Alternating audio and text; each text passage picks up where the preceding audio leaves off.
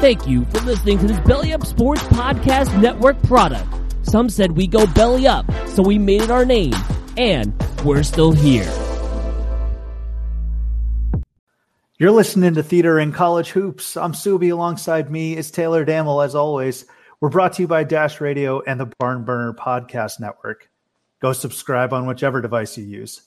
I actually heard Jeff Taylor, former Vanderbilt Commodore, shooting guard. He's tatted now. I went to he is, man. I went to Google him because I was like, who was that guy that got drafted by the Charlotte Bobcats at that point, I believe. But this was like back when Vanderbilt was actually pretty solid. Jeff Taylor, he's subscribed, so you should as well. Check out the website at thebarnburner.com. That's the-barnburner.com. And make sure to follow us on Twitter at CBB Theater. You should also follow me at Subi232 to find out where the Theat is, and Taylor at Taylor Damel. We're sponsored by Blue Note, artfully crafted small batch bourbon distilled in Memphis and honoring the Memphis Blues. Be noteworthy, Memphis.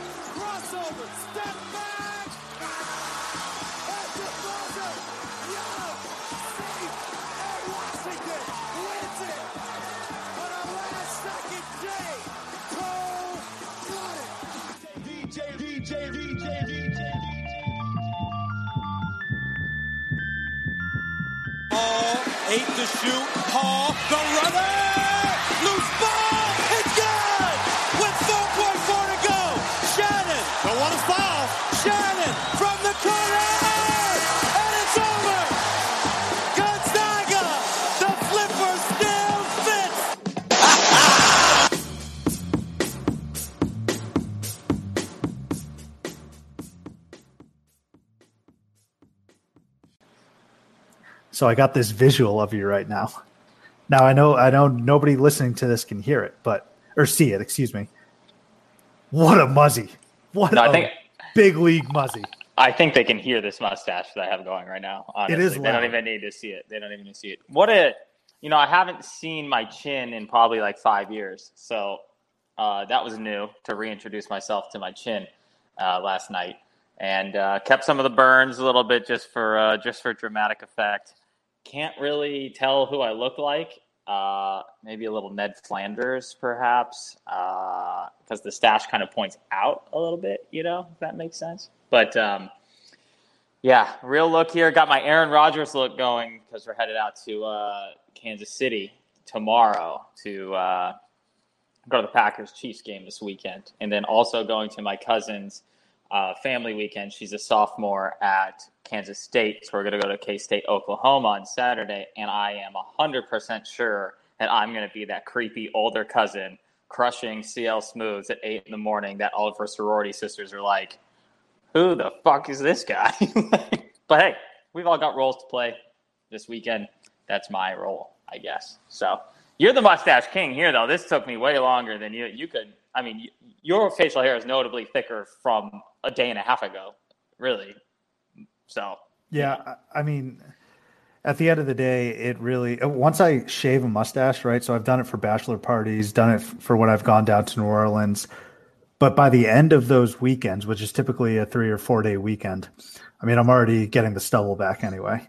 So I just shave the mustache right into the beard and I'm pretty much back to normal. But I got to tell you, man, that is an incredible mustache right there. And you're not going to be out of place at a Kansas State, Oklahoma game. I cannot imagine you're going to be out of place. Or just in the state of – not even just in the state of Kansas, just in the plains in general. Yeah, in that region of the country, you are going to fit in just fine. Like you're going to get to the terminal in Phoenix. You're going to sit at the gate, and you're going to look around and be like, oh, okay. I fit in with these guys.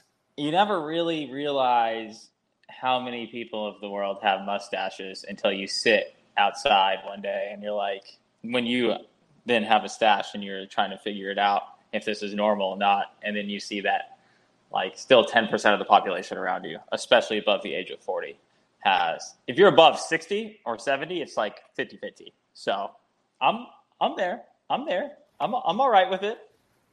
I was once sitting at the gate on a flight to Columbia, Missouri, and I looked around and I was like, I don't belong here. I mean, everyone was in camo. Everyone had like some sort of boots on or like hunting gear, and I was definitely the only brown person there. So second I got off the flight, I was like, pick me up, get me to my destination. Well, so we always joke when we're in the Seattle airport, when we're at SeaTac there, that you can always tell which gates are flying up to Alaska and which ones are flying to like the rest of the real world, the normal world. Because you get to that Fairbanks gate and you're like, oh man, we're damn near royalty compared to everyone else in this gate right now. So everybody's they look like they just crawled out of the woods, and most of them did. I mean, that's why people always ask you, like, oh, you're from Alaska. Do you live in an igloo? Well, all my friends. Do you have a pet polar bear? All my Alaska friends give me a hard time now because I go to drink a vanilla or a venti ice latte every day and sit outside in my Lulu drip, and they're like, Taylor, what's wrong with you? I'm like, I'm Scottsdale now. Sorry.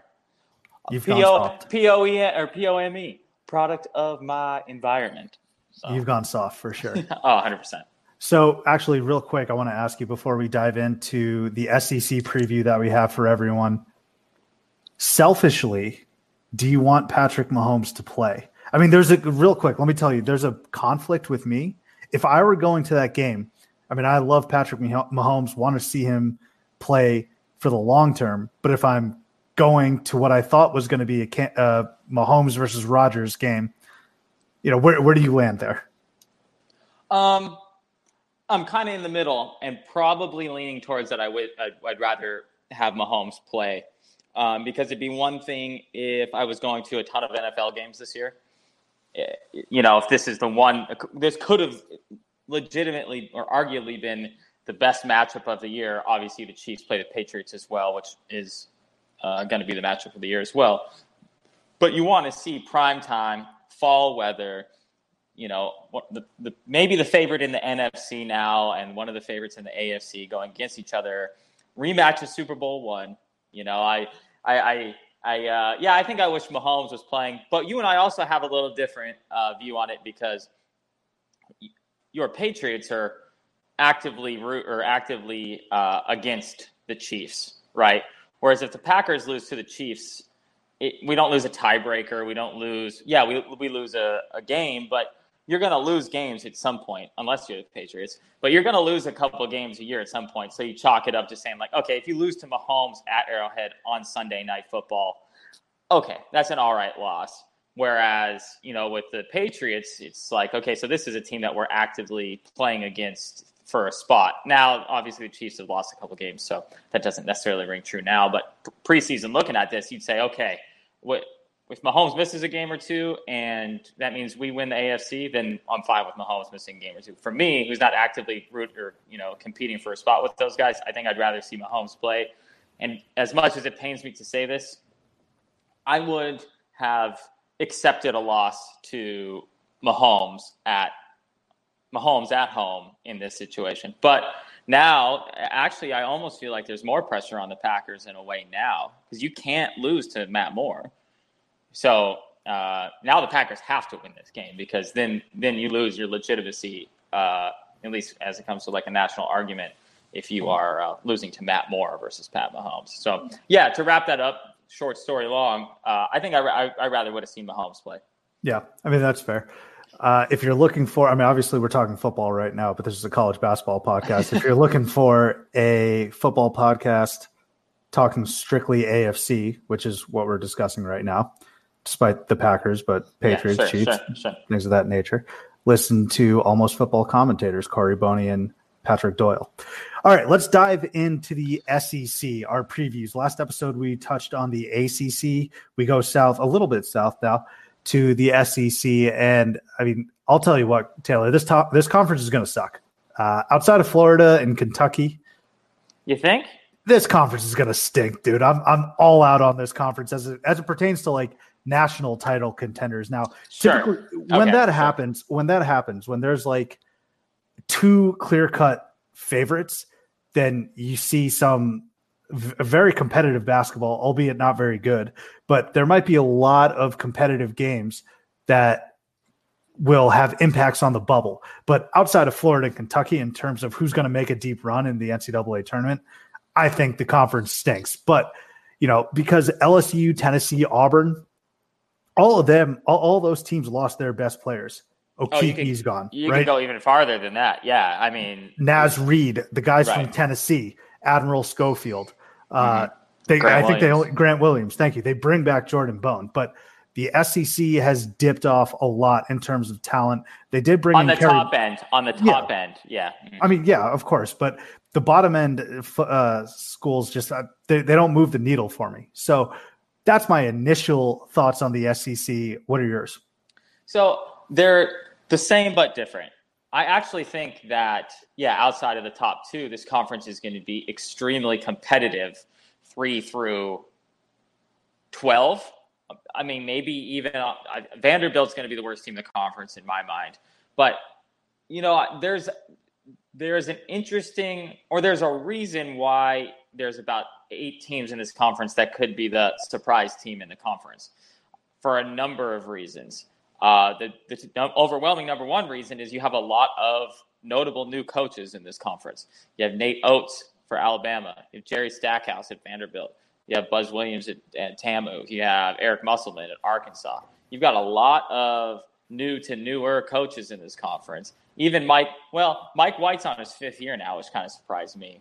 But you have a number of new coaches in this conference, and that means that you could have a lot of fluctuation from game to game on what's going to happen here. I went through, about a dozen or so previews as I was researching this conference. And, man, past that number 4 spot, I think almost everybody has Kentucky, Florida, LSU, and Auburn as the top 4. From 5 through 12, it's a complete shit show. I saw people predicting Texas A&M to make the tournament. I saw Texas A&M predicted to be the worst team in the conference. I've seen Ole Miss as someone picked them as the 5, someone picked them as the 13. So, I mean, we're all over the place, which gives me 2 thoughts. One is that we're not under a lot of pressure here to be right, you and I, because every other person has taken a complete stab at this thing. Yeah, these are complete from the top on down, right? And then the other part is I actually think that this is my bold prediction between this conference and the ACC. I think the SEC might get more teams into the tournament than the ACC, simply because they're going to beat each other up in conference enough that enough of those teams might just flip over onto the side into the bubble. Now, the ACC is going to have way more top-end talent, but if you look at, say, the top 100 teams in college basketball, and I would say that's probably rarely does a team from outside the top 100 make a tournament that's not a conference winner. You say that's probably your tournament field. You're going to find almost everybody in the top 100. There's like 9 or 10 teams that are in here, but most of them are from like 60 to 100 or 50 to 90. And so I think that they might just beat each other up enough in the right manner that a couple teams extra than normal will flip into the tournament rather than, I thought the ACC, there was more of a definite line on where the good teams versus the bad teams. Here we have a much more muddled middle, and I think that might actually end up turning into more tournament teams than anticipated. Right. I see where you're coming from, but I personally think the selection committee, and who knows how the fuck the selection committee is going to work next year. Nobody knows every single year, but I could see them looking at a bubble team from the ACC and then looking at a bubble team from the SEC and being like, oh, these guys have played a much tougher schedule. They're just a better team. They'll probably apply the eye test, whatever that means. Again, I have the beholder, but I just don't think outside of Florida, Kentucky, these teams are going to be very good whatsoever. No. So, and you had mentioned it was 60 to 100, but I just don't see, the LSU, Tennessee, and Auburn. They're all probably going to be tournament teams, but they're probably going to be ranging from I don't know, a 5 or a 6 seed. That's probably what you'll get. And, probably worse than that. Yeah, but I mean like that's what you're going to get. Game type of stuff, right? But so I actually have Mississippi State and Bama in the tournament as well. Bama strictly because of Nate Oates. And Nate Oates is an awesome coach. Right. Nate Oates is a great coach. So I just don't see that the rest of the SEC. I mean, it's his first year. It's him and Musselman's first year in the SEC. Right. Buzz Williams, I'm not worried about. But we'll get to the coaches here in a second. Let's first kick it off with Player of the Year. Who do you got? So I'm going to completely throw away my argument from the ACC preview on how I picked the winner of the conference. So not a lot of continuity from your boy here. But Player of the Year, I'm also, in my mind, is going to be the Freshman of the Year in the conference, and that's Anthony Edwards. Stud. Just a stud. 6'5", 225, just typical athletic freak. From the A, he's going to Georgia. Georgia's not going to be in it at all for the conference, obviously, and highly doubt they even make the tournament. And that's actually why I chose Anthony Edwards as the Player of the Year. It's going to be like a Trae Young situation, just on a team that doesn't make the tournament, in my mind. So I think you're going to have him, or maybe like a Markelle Fultz from a couple of years ago at Washington. Well, hold on real quick. Oklahoma did make the tournament and got upset by the Rhody Rams. Right. Well, no, I'm just saying it's going to be on that type of situation, but on a team that's not good. Right. Kind of in all one guy that's all encompassing for everything. So Markelle Fultz is probably a better comp for that. And with his size and stuff, he's actually similar in size to Markelle Fultz as well. But that's neither here nor there. But that's the reason I'm going with him as the Player of the Year over a guy like Kerry Blackshear, who I love, really love Kerry Blackshear. Loved him at Vautech. Last year, he averaged 15, 8, and 2.5. He was awesome. I really like his game. 6'10", 240, kind of prototypical big man size, especially for college basketball.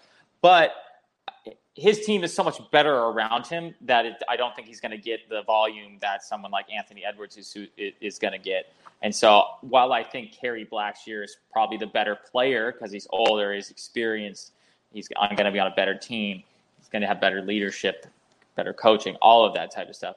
I think Anthony Edwards is going to win the Player of the Year because just from a volume standpoint alone. Even though Anthony Edwards could be argued he's the second best player in the conference too. I mean, that's a legitimate argument to make. But that's my thought for Player of the Year.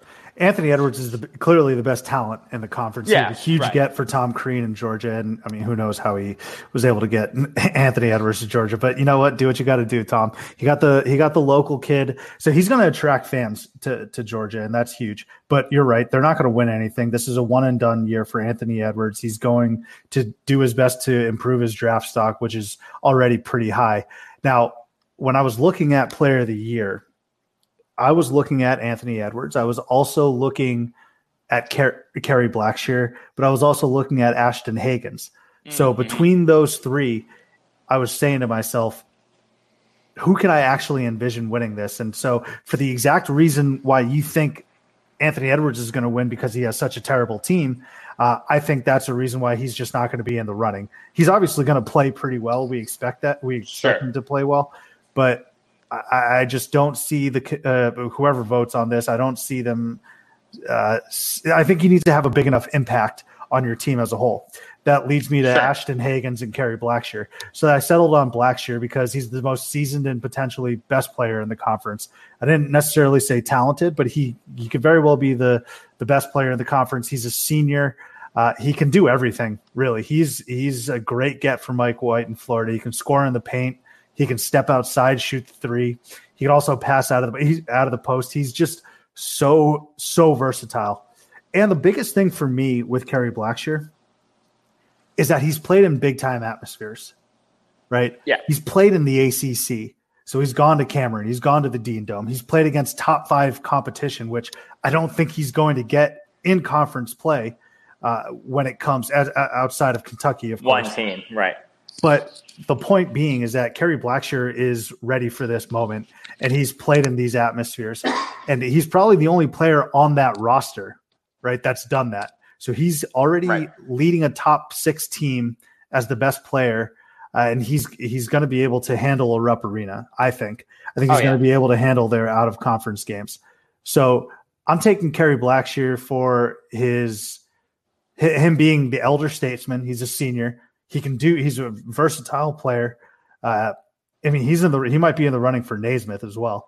And he's played in big-time atmospheres with a lot riding on the line while playing in the ACC.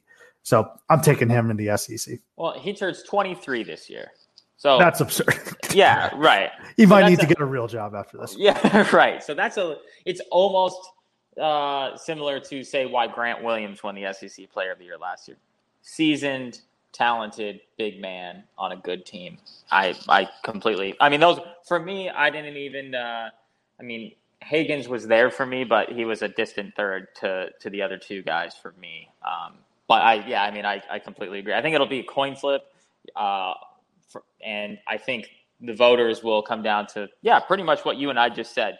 It's whether the voters, if 7 of the voters think best team versus 5 think best talented or most talented or vice versa. I think that's how it's going to come down to. I don't think it's going to be like a unanimous situation in my mind. I think that's where everybody will be torn, in my opinion. Well, I think it's going to come down to those 3 guys. Outside of those 3 guys, unless someone just appears like a supernova, I really couldn't tell you who else could steal that title away from an Edwards, who is incredible, but we already know he's incredible. A Kerry Blackshear, who's already defined his game in college, and then an Ashton Higgins, who, by Kentucky's account, is pretty much a seasoned vet at this point, right? So I'm excited to see those 3 play, and of course, 2 of them are on the best teams in the conference, and then you have Anthony Edwards. So complete out of left field is guard for Alabama, Kira Lewis. He's going to be the supernova guy of this conference, if there is one. If there's one guy that's going to take that kind of like Ja Morant style of really good freshman to amazing sophomore, I think it's going to be Kira Lewis for Alabama, especially because I think Alabama is going to be a tournament team and Nate Oates is going to be a good coach. And so I think Kira Lewis Jr. is going to be kind of my out of left field guy on this team or in this conference. Because, we always talk about the Kentuckys of the world and all their talent, even though they have the number 2 recruiting class in the country, just like every year. But their recruiting class is different this year. It's not a bunch of high flying NBA freaks. It's a much more like stout, defensive, solid college basketball player. Recruiting class. Even though these guys are all our NBA players, don't get me wrong. But Anthony Davis and Karl Anthony Towns and John Wall are not in this Kentucky class. They didn't even get anybody inside the top 10. Which is crazy, though, because they landed at number 2 overall in the preseason ranking, right? Right. Yeah. So it's going to be more like it's a really good college basketball recruiting class. Whereas Kentucky's previous recruiting classes, that's not what Kentucky does. Have been really good NBA recruiting classes. Yeah. Not that but these guys are still NBA players. You're not going to have 5 one and dones from this team. And actually, Kentucky is interesting this year too, because they have their backcourt's returning, like you said, in Ashton Higgins and Eman Quickly, all name team, Eman Quickly for a guard. I mean, that's awesome. The last time, correct me if I'm wrong, but when was the last time that Kentucky had a returning starting backcourt? Was it I think Tyler Ulis came back, but I think he was the only one. I don't know if the whole backcourt came back. Well, who are the brothers? The twins. The Harrison twins. The Harrisons. Yeah, right. Yeah. I mean, that was the first thing that came to mind, having not dove into that. I can't remember the last time that Kentucky had like some returning, if we can call sophomores veterans now, returning veterans to the roster that were talented and to mix with some of those freshmen coming in. Can we also say real quick that the Harrison twins are like the light version of the Morris twins? They look the exact same. They probably do the exact same shit. Just neither of them are NBA players. I hate all 4 of them. I love the Morrises. The Morai twins, I love them. The twins Morai. But the Harrisons, I'm whatever on. Hey, I forget who it was. It might have been Aaron or Andrew, but he beat Wisconsin. That's kind of chill. Well, even diving further into your comp here is the other brother was the higher drafted, better college player. Yep. And then the other brother was the better NBA player. right? Marcus was the better college player than Keefe, but Keefe for a while had a better NBA career. Yeah, and then I can't remember which. It's impossible to keep the Morris twins straight, man. That's why, like, the Harrison twins, I'm glad that neither of them are relevant at all. Twins, they're gone. They didn't even give them like Andrew or Aaron, Marquise or Marcus or Mark. It's like how about like Taylor and Jim? Like nothing. Yeah, right. Like just some random different names so we can figure out who is who. But yeah, that's funny. I never really thought of that. So the Harrison twins are the broker version of the Morris twins. Perfect. Great value Morai twins. Yes. There you go. All right, let's talk coach of the year. Who you got for coach of the year in the SEC? So I've referenced him a couple times, and I think it's going to be newcomer Nate Oates. Yeah. And that's specifically because you could give it to Calipari every year. Kind of just like we were talking about in the ACC. You could give it to Roy, or actually you could give it to Tony Bennett every year. You could give it to any of those guys every year. But I think Nate Oates, because of all the new coaches in the conference, I think people will expect less from him because he was probably a bigger name in coaching circles than the other new coaches, but he's a smaller name as it comes to noteworthiness when it comes to the media or fans, right? Like people know Eric Musselman and Buzz Williams and Jerry Stackhouse. They know those guys. Most people don't know who Nate Oates is. And so I think that he'll surprise a lot of people. And as we talk about often, college basketball media sucks. So they probably just started doing their previews today too, and they work for this as a job. But Nate Oates is going to be my pick because I think Alabama is going to be maybe not the surprise team in the conference, but I think they're going to be pretty good. I think they're going to make the tournament. And so that's why I'm going to pick Nate Oates. I don't want to give away my pick for who's going to win the conference. So I won't tell you who I was considering as the other coach. Yeah, so. Hang tight onto that. If you don't know Nate Oates, by the way, get to know him, man. He is going to be successful at Alabama. He was very successful at Buffalo, taking down the number 4 seeded Arizona Wildcats in like very convincing fashion. He beat the hell out of Arizona. So Nate Oates is a great pick and a great coach. I don't think Alabama is going to wow many people. I mean, that's where we obviously disagree, right. But I don't think that they're going to get enough wins for him to actually win this award. But at some point in the very near future, sure, right. I could see Nate Oates or like Eric Musselman winning this award. And it actually was very difficult for me not to pick my boy Musselman because I was all on him last year when he coached Nevada. I actually am happy for him, and he's obviously had a better coaching job now at Arkansas, and I think he's going to be able to turn that program around. That being said, I'm actually going to go with my number 1 boy in the SEC. If you think, I mean, and I know you know me, but to the listeners, if you think Musselman's my boy, Bruce Pearl is like 5 steps ahead of him. So I'm going Bruce Pearl as my coach of the year. And the reason being is because I think he's going to ride this wave of momentum from going to the Final Four last year. And I mean, he is an incredibly good coach with, limited players. He turned Chuma Okeke into a somewhat household name last year, right? Bryce Brown, great leadership. But the thing is that those guys are now gone. So I think this is going to be one of Pearl's best coaching jobs. And I don't expect them to get to a Final Four this year. But then again, I never expected them to go last year, right? They've won the SEC title past 2 years running, regular season SEC title. And he still has Javon McCormick and D'Angelo Purifoy, one of my favorite names out there, Purifoy and McCormick, coming back this year. So he lost a lot of star power in Okeke and Bryce Brown. Mm-hmm. But at the end of the day, if we all remember, Okeke was lost in that North Carolina game, I believe. Mm-hmm. Right. So they've won a game without him in the tournament. Game.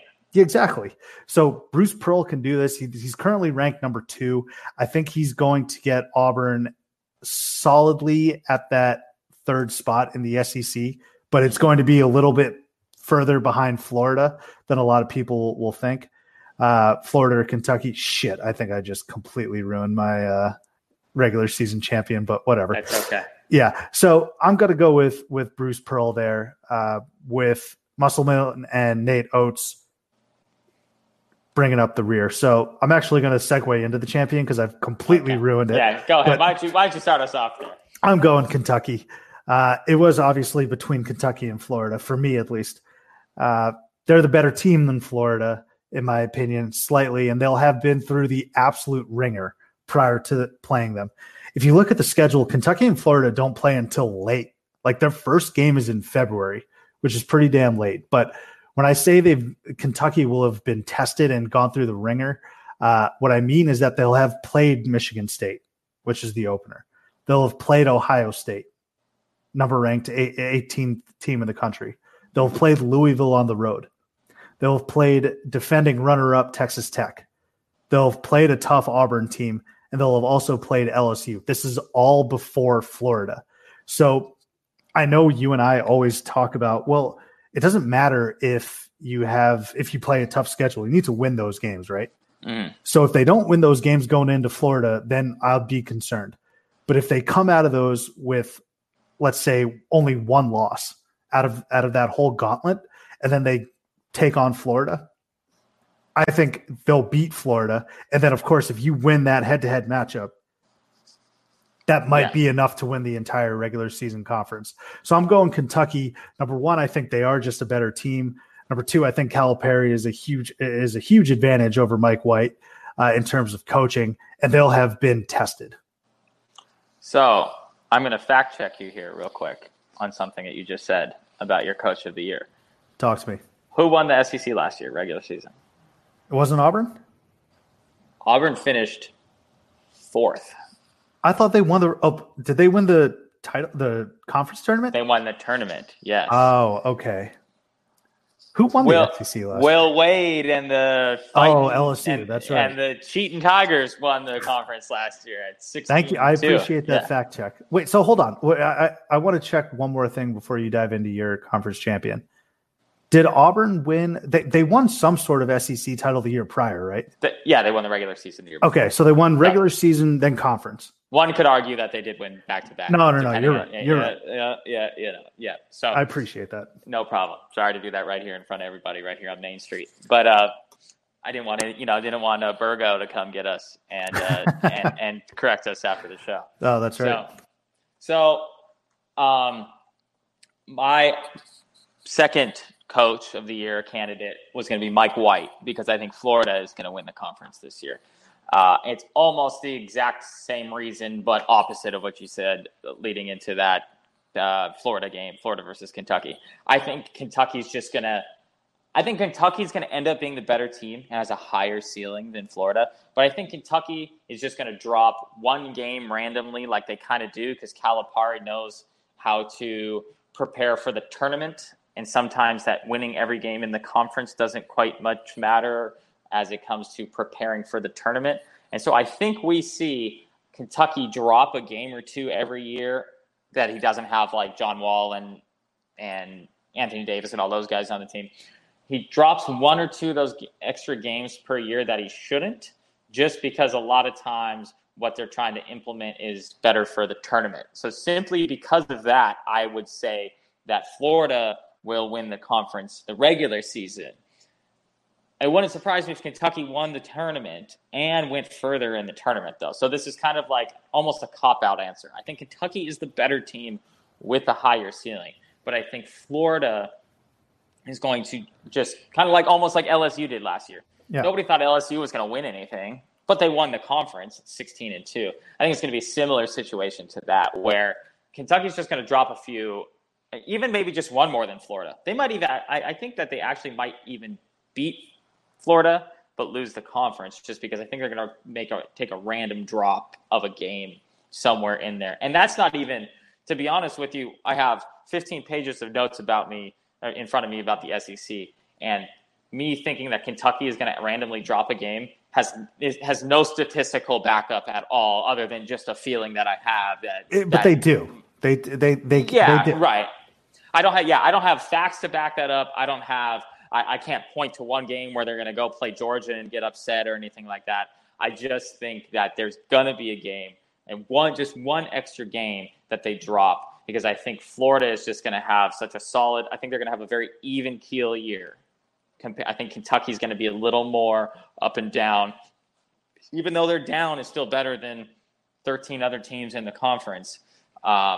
I think they're just going to end up dropping one little more game than Florida does, just along the line there. And again, that's just a feeling more than it is than there is any statistical backup for that. Well, we've said on the very first episode of this show that we don't look at the numbers or anything like that. This is strictly off of feeling and what we watch and gut punch. Gut feeling. Hey, I got numbers right here in front of me, man. Okay, ditch them, dude. There's no point. Because every single time I reference a number, it like the opposite will happen. Right. And you know what I'm excited for? Week 1, game 1. Calipari, he's probably going to be down at halftime by, let's say, like 8 points or something. And he's going to give that interview. You know which interview I'm talking about. They're just kids, Subi. They're just kids. Kids. This is their first college basketball game. They're just kids. For Christ's sake, Shannon Spake. Oh, that's a rhyme right there. Shannon, he's going to put his arm around her. Shannon, they're just kids. These are 18-year-olds going up against Cassius Winston. Are you Ash? Like, well, Coach Cal Ashton Hagens is a sophomore, isn't he? He's 19 years old. He's just going to – it's one of my favorite interviews that he does consistently, and he's going to get another one in SEC play. So it's the kids interview, but before the kids interview – usually comes we stink. We suck. Yeah. They'll be up like 8 points. And he's like, we're getting out rebounded. These kids, they just think they're given their scholarship. That's what I'm excited for. Yeah, there's that usual like Utah Valley State game that there was a game just like this. Exactly like it may have been against Utah Valley last year where it was like 41-42 at halftime. At Rupp, right? And you and I are texting, and I'm sure in all your group chats and stuff too. You're like, theater in Lexington, and then they blew them out in the second half. But that is the same conversation. It's like this is their third game at college basketball. You can't expect them to have it all together. But Utah Valley, senior laden squad, like those guys are men. We're just boys over here right now, It's like Cal, you're preseason ranked number 2. Enough. And it's funny. It's funny also. Florida and Kentucky, the last game of conference play is those two, and it's in Rupp. And so usually last game of conference play means senior night, which means the crowd's going to be going crazy. But senior night doesn't mean shit in Lexington. No. Like it's just another day. They don't even observe it, I swear. But last game of the year is going to be crucial, and so I actually think the big reason why Kentucky's going to win this conference is I think they're going to go 2-0 against Florida. I think they beat them on the road, and then last game they'll win in Rupp. Gotcha. Here's how you know, and just echoing your thoughts because I'm looking at Kentucky's schedule from last year. Here's how you know that Kentucky runs a completely different basketball program than every other basketball program in the country. On their official schedule, they have the first thing is not Big Blue Madness. It's not the blue-white game, which they also do. It's a pro day. I mean, dude, that's their number one recruiting tool. Before their season even starts, they have a pro day. That's how you know that Kentucky does things a little different. And that game last year I was referencing was against VMI, not Utah Valley State. VMI, dude, I couldn't even tell you what is VMI. Virginia Military Institute. Gosh, yeah, I could not tell you that. Someone went there. Some NBA player went there. I can't remember his name off the top of my head, but I know Ben Wallace went to Virginia Union. That might be what we're referencing. I don't know. We'll table this for another time. But no, okay. So you think they're going to go 2-0? I mean, I think at best, I don't think. Here's what I'll say, and this is almost an anti-argument to my reasoning for Florida winning. I don't think Florida can expect to go 2-0 or even hope to go 2-0 against Kentucky. I think Kentucky can go 2-0 against Florida, but I don't think Florida can go 2-0 against Kentucky. For Florida to win the conference, they have to split those games. For Kentucky to win the conference, they have to win both those games. There's my hot take of the top of the SEC right there. That's fair. I mean, and a lot of those games that I had mentioned prior to that Florida game, that first Florida game that Kentucky will have to play, they're all pretty much, with the exception of Auburn and LSU, out of conference. So even if they win those, that means nothing to what we're discussing right now. So I'm glad this is a lot better than last episode, Taylor, because we shared Player of the Year and we shared the regular season champion. Right. We're different on all of them, right? So recap: Player of the Year, who'd you have? Anthony Edwards from Georgia, Nate Oates, the Alabama coach, for Coach of the Year, and I have Florida winning by at most, or at minimum, at most, a game. I don't think that I think it's only by game if Florida wins the conference. Yeah. So I got Blackshear, I got Bruce Pearl as my Coach of the Year, and then I got Kentucky cutting down the regular season nets. So I do have two things for you. One, before I close out on Kentucky's schedule. Also, I love how this might be completely true for every other college basketball program. So without looking it up, I just think it's hilarious that for their blue-white game that they just had this last Friday, which is just another inter-squad scrimmage, they put W 81-80. So they won. Just so when you look through their roster, the final score, their schedule at the end of the year, they won 81-80. Who won? I don't know, but they did. Kentucky did. The name on the front won that game. I mean, it's true. Go ahead. I was going to say, so about Bruce Pearl, though, do you think that because of any of the allegation stuff that has come out over the last year or two, do you think that's going to affect the voters in voting him the Coach of the Year? That would be my only thing. I think that would maybe prevent him from being the Coach of the Year. Yes, I do think it will impact them because – so I thought you were going to go and ask me, do you think it'll impact him and the way he coaches in the team?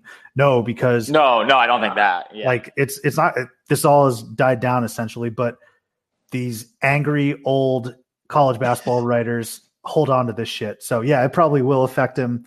And I didn't necessarily take that into account. So if he loses, then I'm going to use that as a built-in excuse.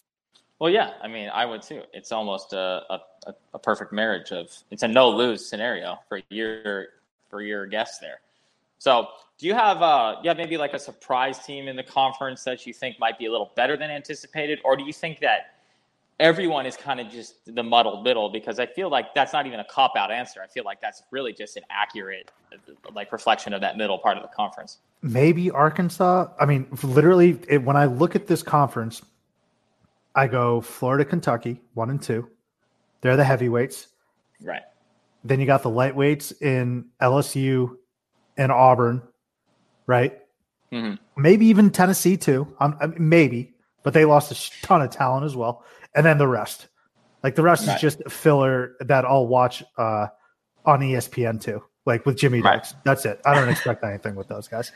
So do you have a team, and this might be going too deep into it really, but do you have a team that do you think that is going to finish last in the conference? That might be a better question than who's going to finish in the middle. Because I think Vanderbilt is the worst team in this conference.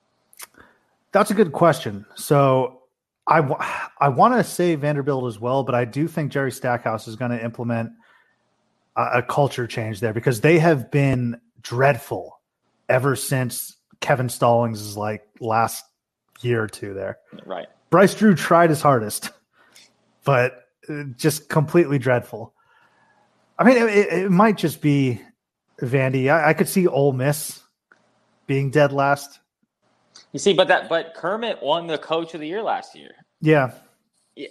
That's what's so crazy about this conference is there is a reason why every team outside of that top 6 could be the worst team in the conference, but there's also a reason why they could be like the 5th best team in the conference. I mean, it's compelling. Mississippi State won the NIT last year. Yeah. I mean, it's compelling for sure. It's going to be competitive, but I just don't think that any of them are good. Like you can, I love college basketball, right? Like I will watch a 2 versus a 15 in the tournament because it's compelling. That doesn't mean Middle Tennessee State is any good, right? Yeah, right. Yeah. I mean, how many stupid West Coast Conference games have I watched at 11 p.m. against the Dons and some random fucking team from Utah? Whatever. Right. Every night of my life.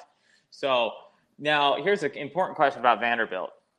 do you think Jerry Stackhouse is going to be able to get rid of that god-awful arena and build them something that doesn't suck? Because that is the worst arena in college basketball. I agree with you. No, I won't disagree with that. It is the worst in college basketball. It's not the worst floor. The worst floor goes to Oregon. But yeah, the worst arena, the worst design, if you will, is definitely Vanderbilt. It's ridiculous. And honestly, at some point, I'm actually shocked at how successful, I put that in air quotes, that program's been with that court. Like I'm just talking about player-coach communication.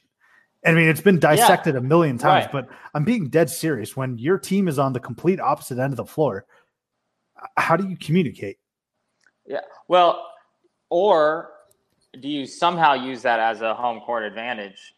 And because other teams only play there one time a year and don't know how to use it, where they get to play 18, 20 times a year there and somehow figure it out. Except their team never has any talent, so they're never good, so it doesn't matter. Like, how much does Calipari really have to coach a team full of first-round draft picks against the worst team in the conference? Yeah. I mean, I understand how good of a coach Calipari is. This is me because I completely think he's an awesome coach. Myself included, we used to all give him shit about just rolling the ball out and just being a good recruiter, right? When you play Vanderbilt, you could probably just roll the ball out and you probably got a 15, 20-point win without too much effort. So, Vandy Athletics kills me, man, except for their baseball team. Their baseball team's incredible, but I'm sure you saw Derek Mason post-game, the head coach of the Vanderbilt football coach, saying, a lot of people want this job, but I'm the man that's built for the job. I'm like, Doug, you've gone like fucking 3-10 the past 2 years. Get out of here. Your team stinks. And then also you look at Vanderbilt basketball, they're kind of snake bitten. I kind of feel bad that they didn't get to see Darius Garland play last year. That sucks. So who is your favorite Vanderbilt athlete? Of all time? Yes. David Price. He won a World Series for the Red Sox. Oh, mine's got to be Jay Cutler. Oh, yeah. Cutler's pretty cool. I was looking at he's the Packers' third best quarterback of the last 30 years. So. That's good. I was looking at Vanderbilt's old teams because I wanted to find someone obscure for the intro. And I completely forgot Festus Ezeli played there. Yeah. No. Vanderbilt, much like I talked about on the last episode, Vanderbilt, Wake Forest, and Georgia Tech, in my mind, is I get them all. They're just all muddled to me. They're the same colors. That then they have like the same talent level. Generally, they're never good at the same time.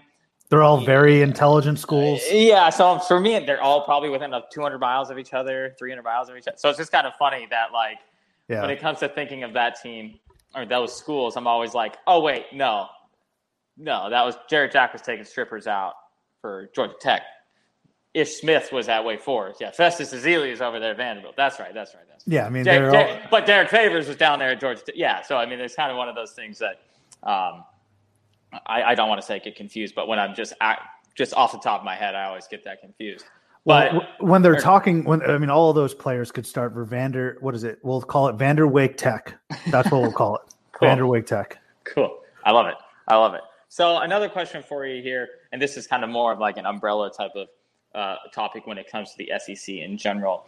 So, how many basketball schools are there in the SEC? One? Yeah, it's Kentucky. Kentucky, right?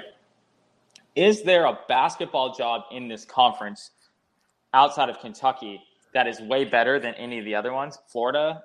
Florida's got to be number 2. I think that's obvious because they have way better than what?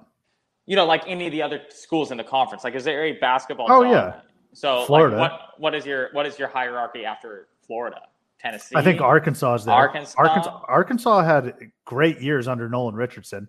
I mean, although it was kind of the mid-'90s Arkansas team with Richardson and Corliss Williamson, there's history there, right? I mean, at the very least, you got to go for history. I think Tennessee's pretty good too. They play in a great arena. Yeah, Arkansas, 40 minutes of hell, right? I mean, it's interesting because you can go through all of these teams and you can pinpoint like a 5 to 7 year stretch that they had that was really good. Vandy.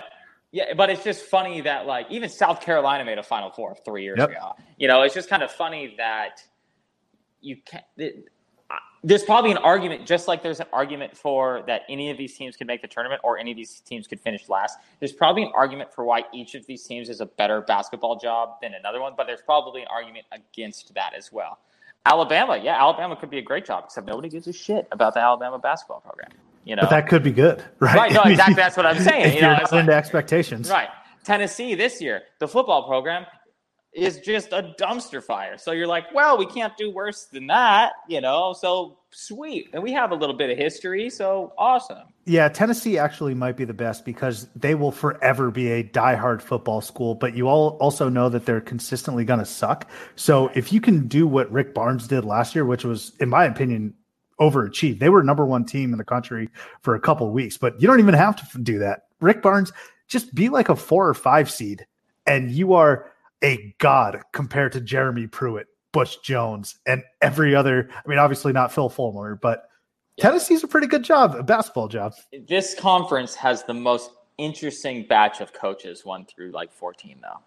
They're all like names that college basketball people know, whether it's from their former jobs or their current jobs, or they're just they've all had big time jobs. Yeah, right. They all had big time. They've all been to Final Fours elsewhere. It's their Ben Howland, Buzz Williams, Rick Barnes. Like we all know them from Frank Martin. Yeah, that's exactly right. SEC is like a graveyard for coaches.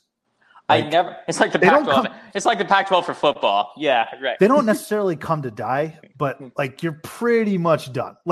This is Ben Howland's and Rick Barnes' last stop, I would have to think. Yeah, it really is. I really just made that analogy off the top of my head. It's crazy. Think about it, but it is pretty much Pac-12 football, the SEC basketball. It's all the guys that failed other places and decided to come back because, someone offered them a job. Much like Pac-12 football, you're probably in a nice weather place and you don't have any expectations. Again, you had mentioned there's only one true basketball program. Right. Florida obviously is a somewhat close second because of their recent history. That's not even that recent anymore. That's 15 years ago. Their heyday. So Pac-12 football might be a touch more prolific than Pac-12 or than SEC basketball. A touch. I'll give you a touch. Yeah. And that's only because of Kentucky. Without Kentucky, then it would be gone. Well, you can make the case that it's really only because of USC for us. Maybe Oregon. Yeah. So right. So Oregon is Florida. USC is perfect. Kentucky. Yeah. Right. That's perfect. Beautiful. Arizona's what? Tennessee? No. What, in basketball or football? We are not Tennessee. Basketball. LSU. We're LSU in basketball. Yeah. To Alabama's UCLA. I think it's apples and oranges. I know. I was just trying to extend the analogy. If Ed Orgeron, I can't believe we're in this rabbit hole with the SEC. For as much as I think the conference sucks, this is the most time I've spent talking about it. But if Ed Orgeron finishes with a New Year's Bowl, that's a hell of a season, right? But if we finish in the Elite Eight, it's fucking so disappointing again. Yeah, right. So I get what you're saying. But, sure. I was thinking the one national championship thing when they probably should have 5 was kind of where my analogy was going for that. I like that. Good rabbit hole. We got to dig ourselves out, though. So that's our SEC preview. Taylor has, you got Anthony Edwards Player of the Year. I got Kerry Blackshear. I got Bruce Pearl. You got Nate Oates. You got Florida winning. I got Kentucky. It's going to be fun. I'm going to be two-stepping and over-exaggerating when Kentucky beats Michigan State on the first night. With just kids, Subi. They're 18, 19 years old. They're going to beat a senior-laden or Michigan State squad with kids. That's Tom Izzo over there. Okay, I'll digress. Let's before we get into our starting 5, a quick message from the Barn Burner Podcast Network. All right, Taylor, let's dive into our starting 5 here. Again, same rules apply as what we did with the ACC. These are our favorite SEC basketball players that we watched. Kick us off. So I have completely different thoughts from the ACC to the SEC. I had a tough time picking between the players that I really enjoyed versus the ACC. I was having a tough time deciding it was more like who I hated least. The SEC 100% wins the all-name conference of all time. I mean, you could go 50 names that are great in this conference. Just not good basketball players, but good names, So I'm gonna break the rules a little bit, Sub, because that's how I feel like it. I'm actually gonna give you 3 people that I left off of my list just quickly that I really enjoyed and had a tough time leaving off. One was Sendiata Gaines. I left that one off my list. God. Georgia, right? Yep. I left John Wall off my list. Okay. And John Wall was pretty much there because that's right when we were in kind of like our golden era, I would call it our golden age of college fanhood, where we would still care about lining up to go to college basketball. Oh, we were in college. 10 out. Yeah, right. And so that's, John Wall was awesome. But that's why I left him off the list, because I think that was more of a recency bias. I was literally at McHale Center 8 hours before every game. So I was really in the golden era of college basketball for me. And then my boy Jarvis Bernardo, I left him off my list as well. So, but Mississippi State, right? Yeah. But let's start with a guy that we previously referenced, and just because A, great name, B, great story, C, I got to watch them play in person, and that's Sindarius Thornwell with South Carolina. I feel like that's not an obvious answer, but that run to the Final Four was pretty cool for a school like South Carolina. The Final Four that year was here in Phoenix, and I did go to the Final Four that year and watch them play. So that was pretty cool to see a team like South Carolina go to the Final Four, kind of at random, and Sindarius Thornwell carried them the whole way. So for South Carolina, my first pick, I have Sindarius Thornwell. Now, I would be very surprised if you didn't have number 2 on your list as well, and that's the land shark, Marshall Henderson. If people are listening to this, they know who Marshall Henderson is.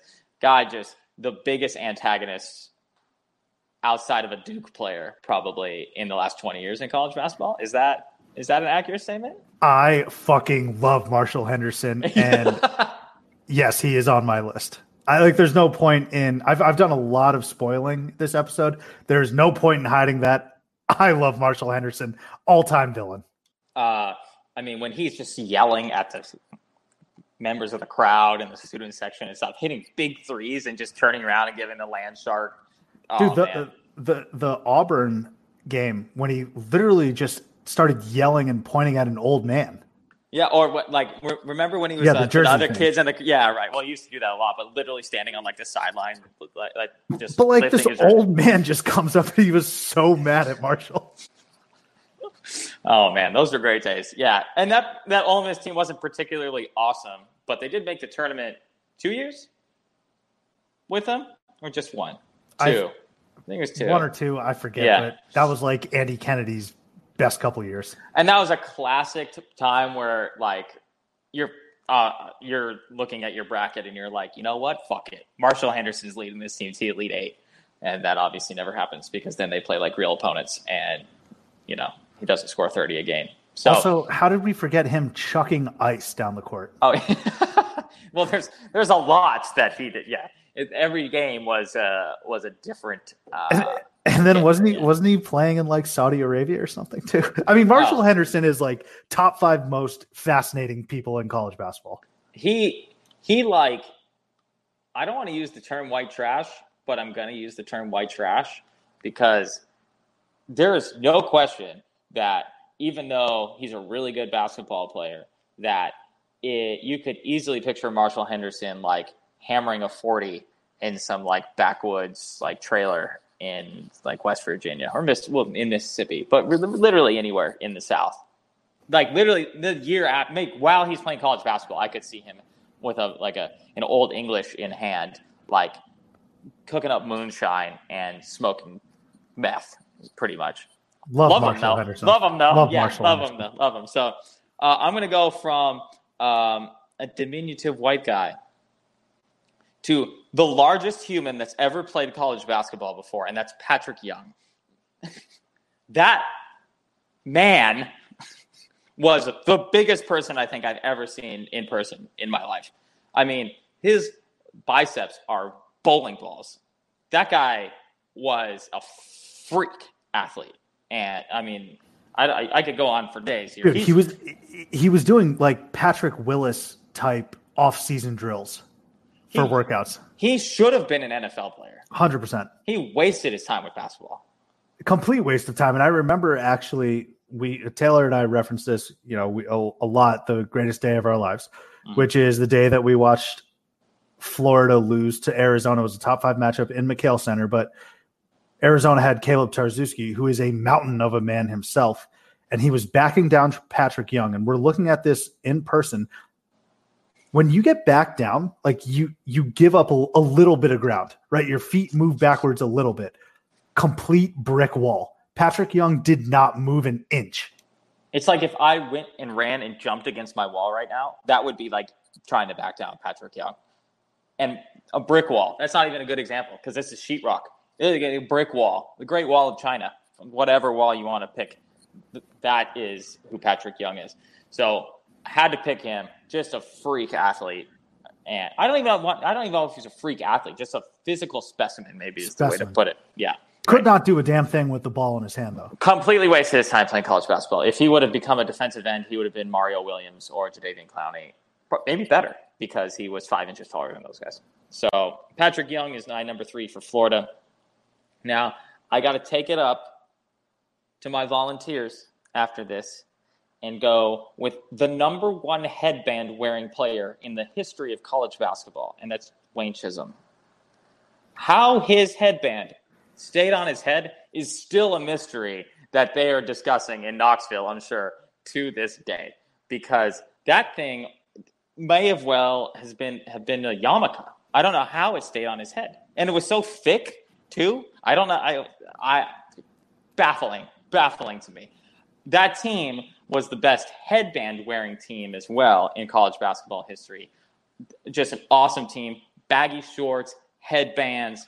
JP Prince, all those guys on that team. That was an awesome Tennessee team. And Wayne Chisholm led the way with just the most absurd headband in the history of college basketball. That's an awesome pick. I love that team as well. You hit on everything.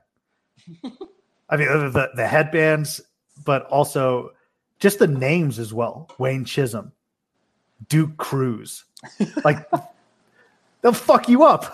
Oh, yeah. That was an awesome team. And Bruce Pearl was their head coach. Yeah. That was an all-time team. In orange body paint, while Wayne Chisholm is – and he never adjusted his headband either. I don't get it. It's a scientific miracle. It's like that picture. It's that picture of T.I. when his hat is tipped at just such an absurd angle, but it doesn't move. And it's not even resting on his ear, too, which is absurd. Like, there's clear space between his ear and his head. Yeah, wild. So, yeah, King of the South, T.I., a lot of respect for Wayne Chisholm, I'm sure, as well. And then from a guy that had a great headband to another guy that had a little going on with his head, and that's old cue ball Keith Bogans for Kentucky. That guy, the baldest man in the history of college basketball. He played – this is kind of a throwback in a way because he's probably right around the time that we've referenced before where we first really started paying attention to college basketball. And that was kind of in the really early 2000s, late 90s. Keith Bogans played from 99 to 03, somewhere in that range for Kentucky. Lead guard. Actually had a fairly decent NBA career, too, after that. And he's an assistant coach now, too. So Wayne Chisholm and Keith Bogans are there. I like Wayne Chisholm way more than I like Keith Bogans. But Keith Bogans, for similar reasons to Wayne Chisholm, that guy, completely bald, like smoothest head in the league at like 19 years old, 20 years old. I love it, man. Honestly, that's a great roster. And it's kind of scary how alike we think because Patrick Young had crossed my mind. Don't get me wrong. None of these guys, except for Marshall Henderson, are on my team, but Patrick Young crossed my mind. Would this team, if I may, Duke Cruz crossed my mind. This team might win games, though. Keith Bogans, Marshall Henderson, Patrick Young, and Sindarius Thornwell. Thornwell, that team might win games. I don't always do these lists by position, and this one actually worked out that you could start all 5 of these guys on a college basketball roster at the same time and have a good team. Sometimes we end up with 4 big guys or 4 guards or whatever. This is actually a well-built team from top to bottom. Criteria is completely on accident. Yeah, but the criteria is great too, because I feel like in the ACC we were talking about how athletic someone was, or their game, or their jump shot, etc. But you'll see with mine as well. I feel like the SEC guys are just all attitude. Their uniforms, how way cool more they were. fun. Yeah, way more fun. Yeah. Again, I'm shocked at how I think I love the SEC for basketball. I know. It's I made a crazy discovery. None of these guys were actually good. Well, I mean, they were good, but they weren't.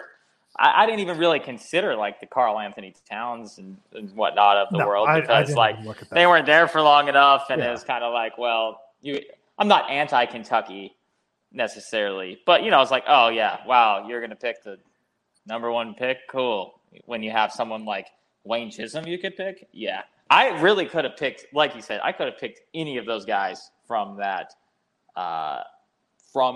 Tennessee team. And there are so many more names I could have picked, but I don't want to ruin your list. So let me hear your list, and then we can go through some of the other names that we considered. Well, you inadvertently made fun of me because my first pick on my team is John Wall, number 1 overall. No, that's fine. Pick. I mean, I considered he was so much cooler than some of those other guys, though. John Wall is awesome. He was electric, super fast. Yeah, the Dougie.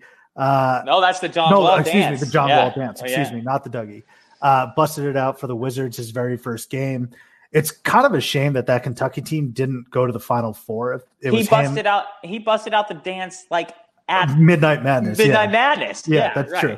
But John Wall was awesome on and off the court. It sucks that he's currently injured right now. But again, tough that they never went to – that team didn't go to a Final Four because they were stacked. It was John Wall, Boogie, Eric Bledsoe. I think Daniel Orton was on that team. And this is the team, if you want to talk jerseys, this is probably why they didn't get to the Final Four, because their jerseys were awful. I'm not talking the design.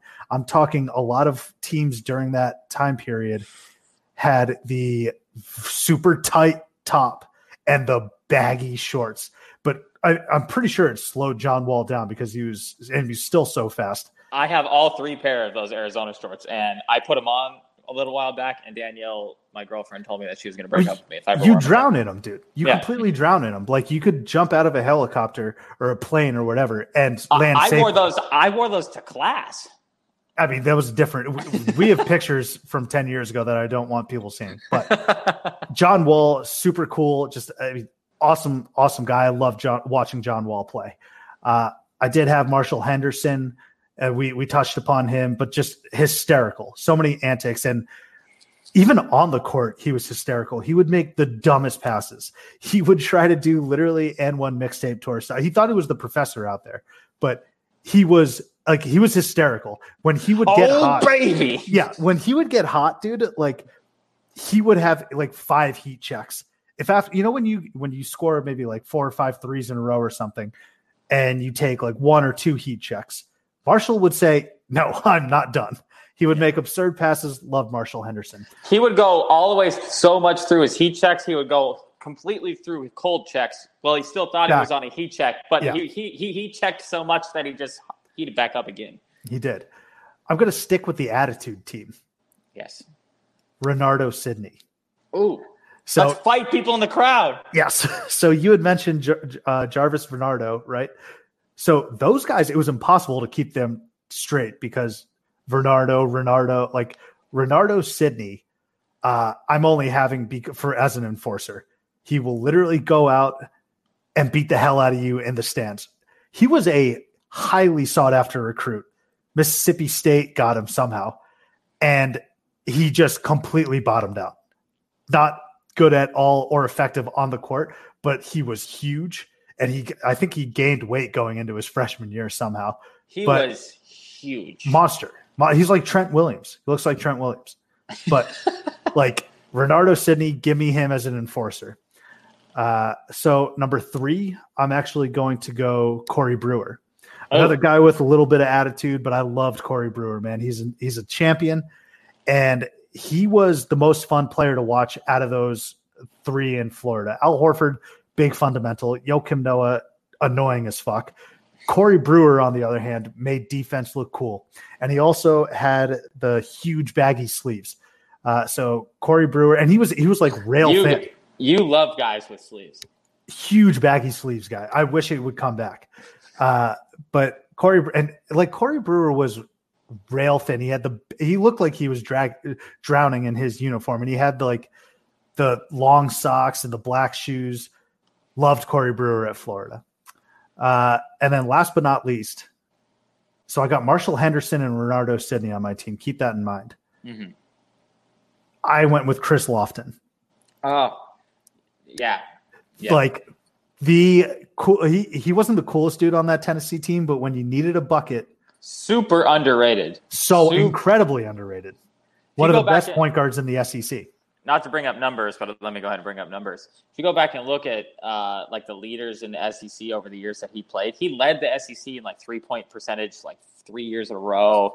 He led the SEC in buckets 3 years in a row. All SEC team multiple times in that span. Yes, super underrated guy when it comes to talking about that Tennessee. Yeah, team. Chris Lofton is incredible, and I mean, if you know his story off the court, I believe he overcame cancer as well. So Chris Lofton, and he was one of the quietest, no nonsense type of guys. Again, he was playing with the likes of JP Prince, Duke Cruz. Someone on that team had to keep everything together. And he kept everything together, man. But and so that's why he's a perfect fit for this team with Renardo Sidney and Marshall Henderson.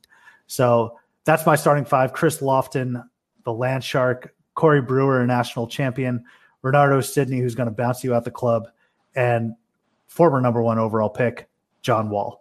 And I think that team is going to win games with the exception of Renardo. He's going to use up all 5 fouls on whoever he has to defend. Both Renardo and Renardo Sidney. Yes. Let me talk about one more guy that I really almost picked, and that was Ronaldo Balkman. South Carolina. Yeah, almost went with him. Hair. Incredible. Dreadhead killer, man. I had already gone with Sindari Stormwell from South Carolina. So Ronaldo Balkman. God, just so much. And almost, if it wasn't so recent, Quindary Weatherspoon probably could have been on this list as well, because Q-Dog, Quindary Weatherspoon, Q-Dog, there's so many nicknames this guy can have. Unbelievable. And he just flew too far under the radar for me. Yeah, that was the only thing. Flew too far under the radar. I did have an honorable mention as well, Malik Monk. Malik Monk was electric, dude. He would pull up from so far behind the three, and I hope he gets better in the NBA. But I remember me and my buddies would, anytime he would launch a three, we'd just go Monk bomb. Malik Monk. I mean, if you remember that Carolina tournament game where Luke May just completely ripped their heart out with of course, just so Luke May, a mid-range elbow jumper to win that game. Malik Monk got them back and tied that game with a bomb three. So I like John Wall a little bit better. He had a 40-something point game that year, didn't he? Malik, yeah, he did. Yeah. Malik Monk was sick at Kentucky, so he's an honorable mention. I don't really like him, but I could have seen the Jody Meeks reference in this as well. Malik Monk was kind of like a way better Jody Meeks. Jody Meeks was just like the only player on that team. Yeah. But Malik Monk was like the better NBA version of Jody Meeks, even though Jody Meeks did go to the NBA, but wasn't Jody Meeks on that like Billy Gillispie team? Those were some dark ass days. Did Meeks play with Calipari? I think the last year, because the Calipari, if I remember correctly, they went to the NIT one year with Calipari. Yeah, that was Nerlens Noel. Yeah, but Meeks was already in the league at that point. Yeah, but I thought it was earlier than that. Yeah, I'd have to go back and look. I thought that like maybe the second team or something like that. But that's, again, I'd have to go back and look at that. Tying it all back, though, that 2012 Kentucky team, I think they lost to Robert Morris in the first round of the NIT because Nerlens Noel injured himself in a game at Florida against the Stanchions. So that's how you tie the show together. You're a professional. Let's wrap it up with Hugs. Who we feeling generous towards today? So I tried to keep it within the SEC, but I didn't. because I was going to say you've done a good job of that. That's not a prerequisite. No, I tried, but there just really wasn't a lot of good shit going on in the SEC recently. So I did go with friend of the program, Chris Beard. He had a very fortunate situation with a breakfast burrito place that he stops at every single day. He was during the SEC or during the Big 12 Media Day yesterday. He's talking about how he used to have to pay for salsa when he got his breakfast burrito in the morning. Sometimes he'd forget his credit card or he'd forget to ask for it, and so he'd have to charge 33 cents on his credit card, just annoying stuff like that. They went to the Elite Eight last year, and then they started giving him, at least giving him a heads up to come to the front of the line. Huge hookup there, and still had to pay for everything. But now that they went to the national championship game, he's been getting free salsa every morning with his breakfast burrito. Big breakfast burrito guy myself, so I can understand. Shout out to Viva Burrito in Los Betos as well in Tucson, Arizona. Still not getting free burritos yet. And so maybe if they would have beat Virginia in the championship last year, he would have gotten free burritos. But we're stepping in the right direction. So hug for Chris Beard, breakfast burritos, and free salsa. I did see that quote. I saw it on the Warm Up Daily. Go subscribe.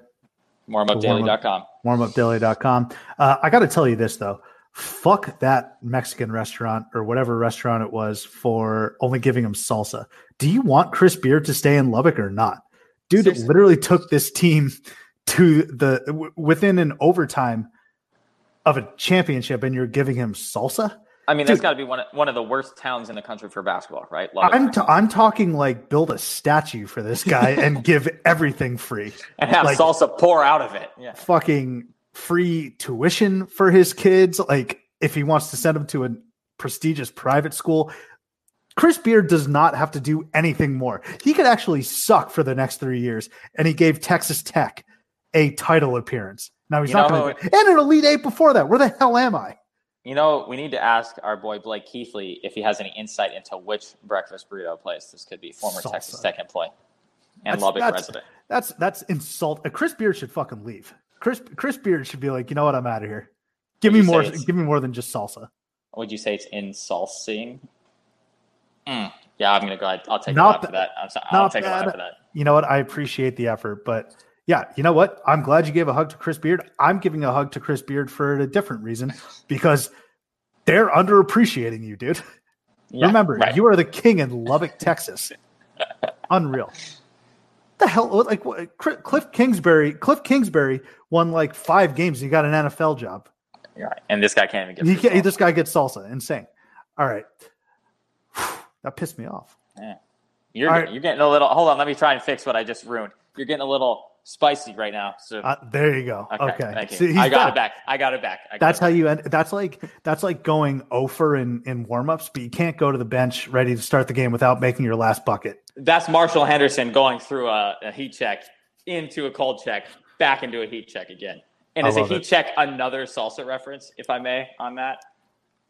Finishing the show strong. I love it. All right. My hug is actually for the state of Florida, which is kind of insane because the state of Florida is the skid mark on the underpants of the United States.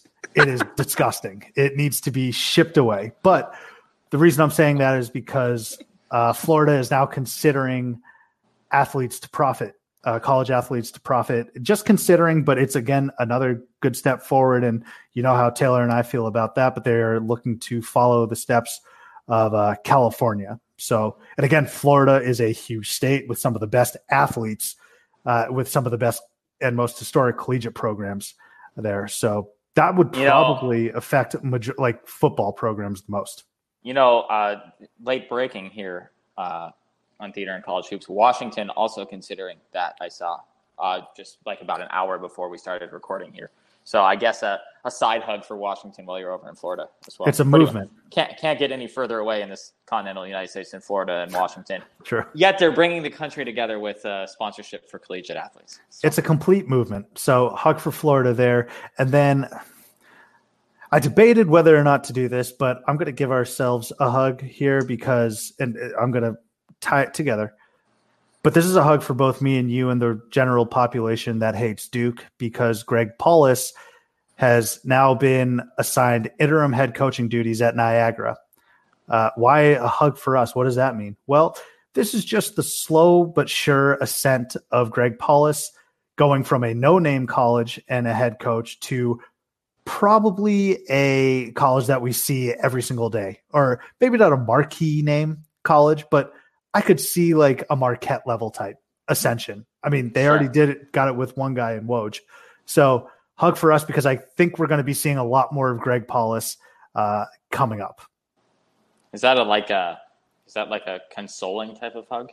Yeah, absolutely. Yeah. Okay, good. It's not good. It's not good. I was giving a happy hug to Chris Beard. This is really somber hug. Like, oh, here's a shoulder. Maybe we should have two segments: a hug and a shoulder, because we might need a shoulder more than we need a hug on that one. Late breaking developments here before the season starts. Are we changing our offense, changing our defense? I like it. You have to adapt to what the other team is giving you. And sometimes you need a shoulder more than a hug.